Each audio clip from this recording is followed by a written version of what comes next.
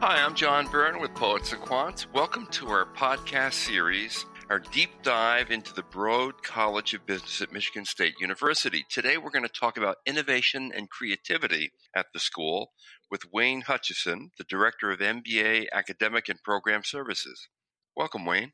Thank you, John. It's a pleasure to be here. And it's a pleasure to have you. So, Wayne, when we think about creativity and innovation at Michigan Broad, what are we talking about? I think the most notable thing we're talking about is taking everything you're learning in the classroom and using a new environment to both apply what you're learning in traditional academic settings, but in a new, interesting way with real-world problems. We're talking mainly about experiential learning opportunities, right? Yes, absolutely. And how does Broad go about that? I'd like to take you back, if I may, to roughly 2010 to 2013 timeframe when the faculty were discussing that question. And they came to the conclusion that traditional MBA education, while very substantive, very robust, and very applicable to preparing the 21st century business professional, it just didn't seem like enough. Because when students were getting into professional spaces, how did they adapt? How did they adjust to market trends?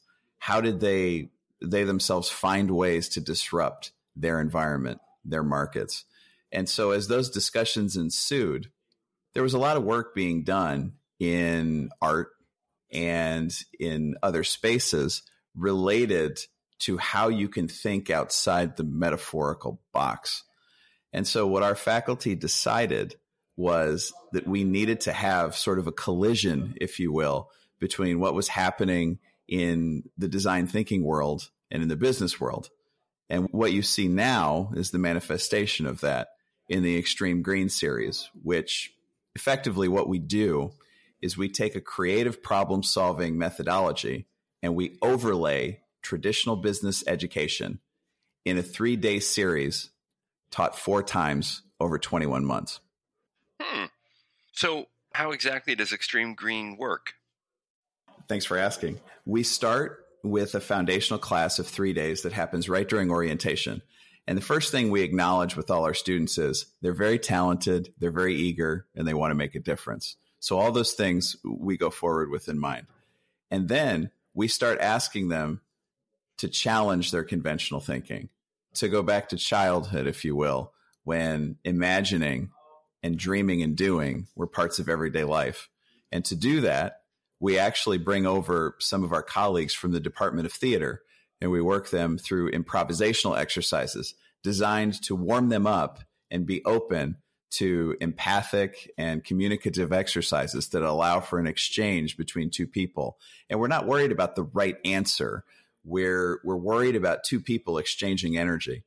And then from there, our faculty attach at that point, and we begin to start developing what the business space looks like. And then we start to discuss creative ways to challenge that environment. Because if we were to just simply go through more business cases, we would expect realistically the same outcomes that you would see in traditional project management courses. But what we're doing is actually infusing that curriculum with a design thinking methodology that asks students to not dispel ideas, to embrace ambiguity, to try to come up with multiple ideative ideas quickly, and then eliminate them progressively over time with a feasible solution that's executable at the end of the day. That's our first class. Now, Extreme Green implies that it's an exercise or project over sustainability. Is that the case? In some cases, it can be. That's one of the beauties of this process, is that the projects our students tackle are not contextually specifically in one place or another. We can take this model and work with anyone. And what we found ourselves doing is actually worked in several different contexts. In our second Extreme Green course, we will work a business problem with any corporate, not-for-profit, or government entity. And the intention is, again, to bring those creative pieces to the puzzle to both train our students and have them solve a real-world problem. And then in Extreme Green 3, we're an internal consultancy team for General Motors. So General Motors will give us a problem and we will operate as if we work within their organization. And then in Extreme Green 4, our students are self-generated teams and they can work on any homegrown product to disrupt any market they wish. And so while that is very entrepreneurial in nature, some of those projects have had sustainability overtones in the past. Okay, so in each case, you have a 3-day prep, right? That's correct. And then how long does the project play out? The projects should play out as much as 56 hours or as short as a 1-day turnaround. And it's really indicative of the nature of the project, how much access we get to the prospective client, if you will, for lack of a better term, and the ability of our students to be able to come together and leverage maximum value in a short time frame. And these exercises are graded, and are the grades given by teams or individuals? There are team-based and individually based components in the letter grade every student will receive. The primary deliverables are group in nature. Right. So give us a few examples of projects that have fallen under the Extreme Green series. Wonderful. Would love to. So just in the last year, we worked with Hills Brothers Coffee to try to find a way to revitalize the brand, to make the brand interesting to millennials, bearing in mind all the different things that have happened to disrupt the coffee market over the last 5 to 10 years. That was one of the more notable projects we participated in.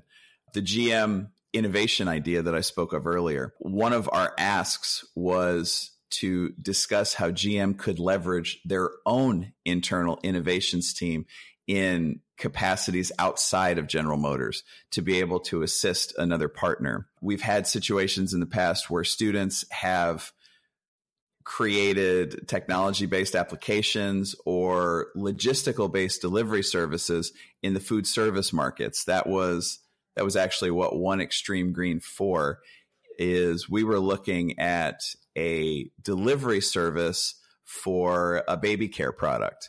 So the diversity of these ideas is only really constrained by the imagination of our students. And I'm happy to say that every year they continually surprise us with the things they bring to us.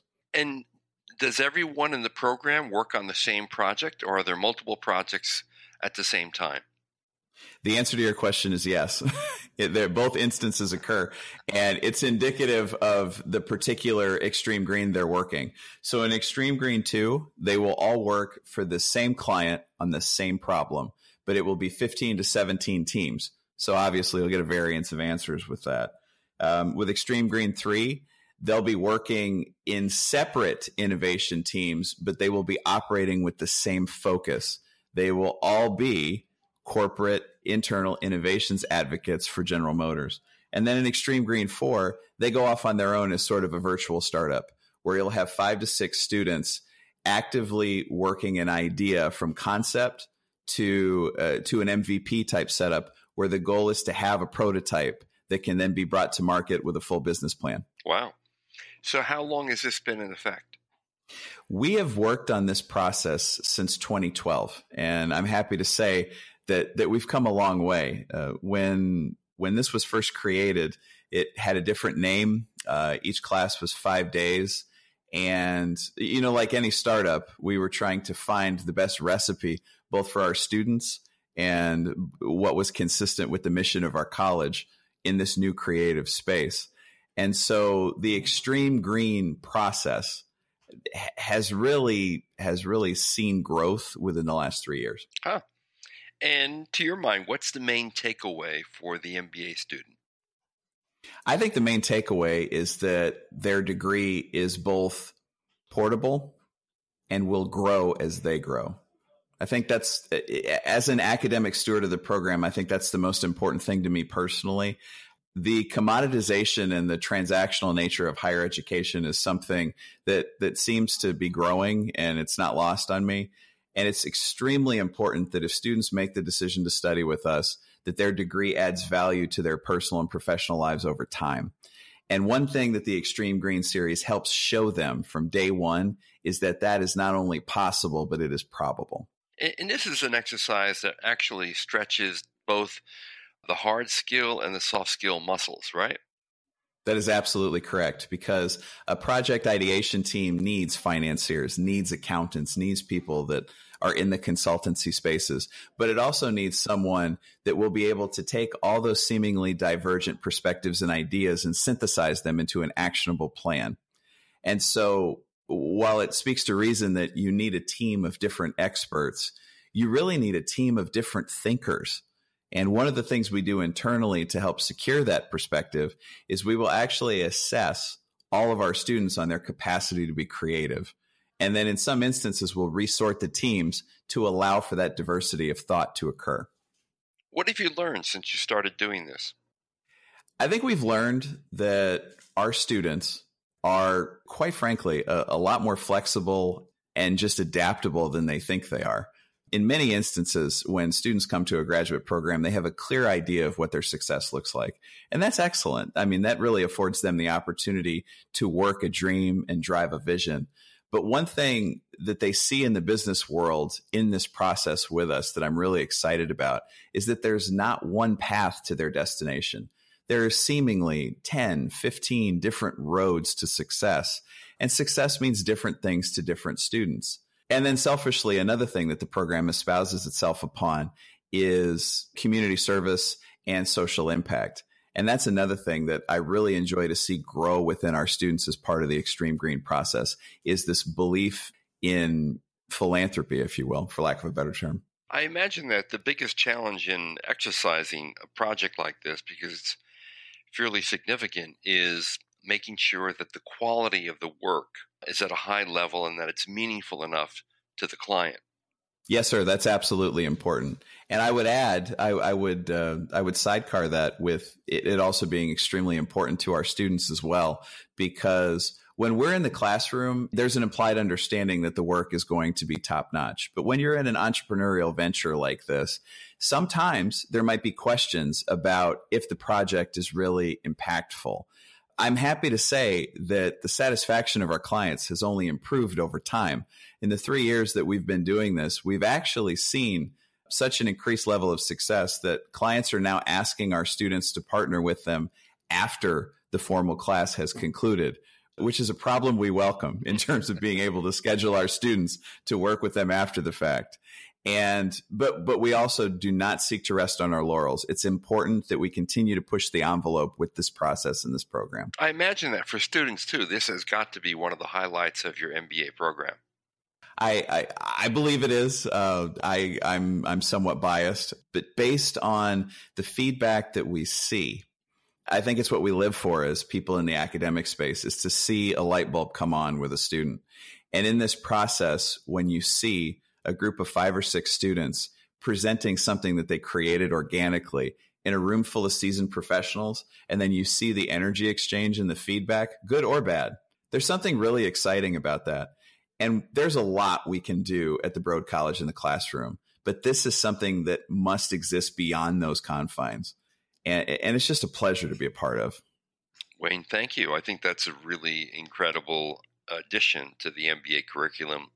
A lot of schools have done experiential learning. I think very few have done this kind of thing, that 4 different examples of it, and each one quite different from the other. John, thank you very much for that. We appreciate the feedback, and we're excited to continue to show interested students and interested stakeholders what the Broad College has in store in the future. All right. That's Wayne Hutchison, Director of MBA Academic and Program Services at the Broad College of Business. We're discussing innovation and creativity at Broad, and this is part of our continuing series, our deep dive into the Broad College of Business at Michigan State University. This is John Byrne with Poets and Quants. Thanks for listening.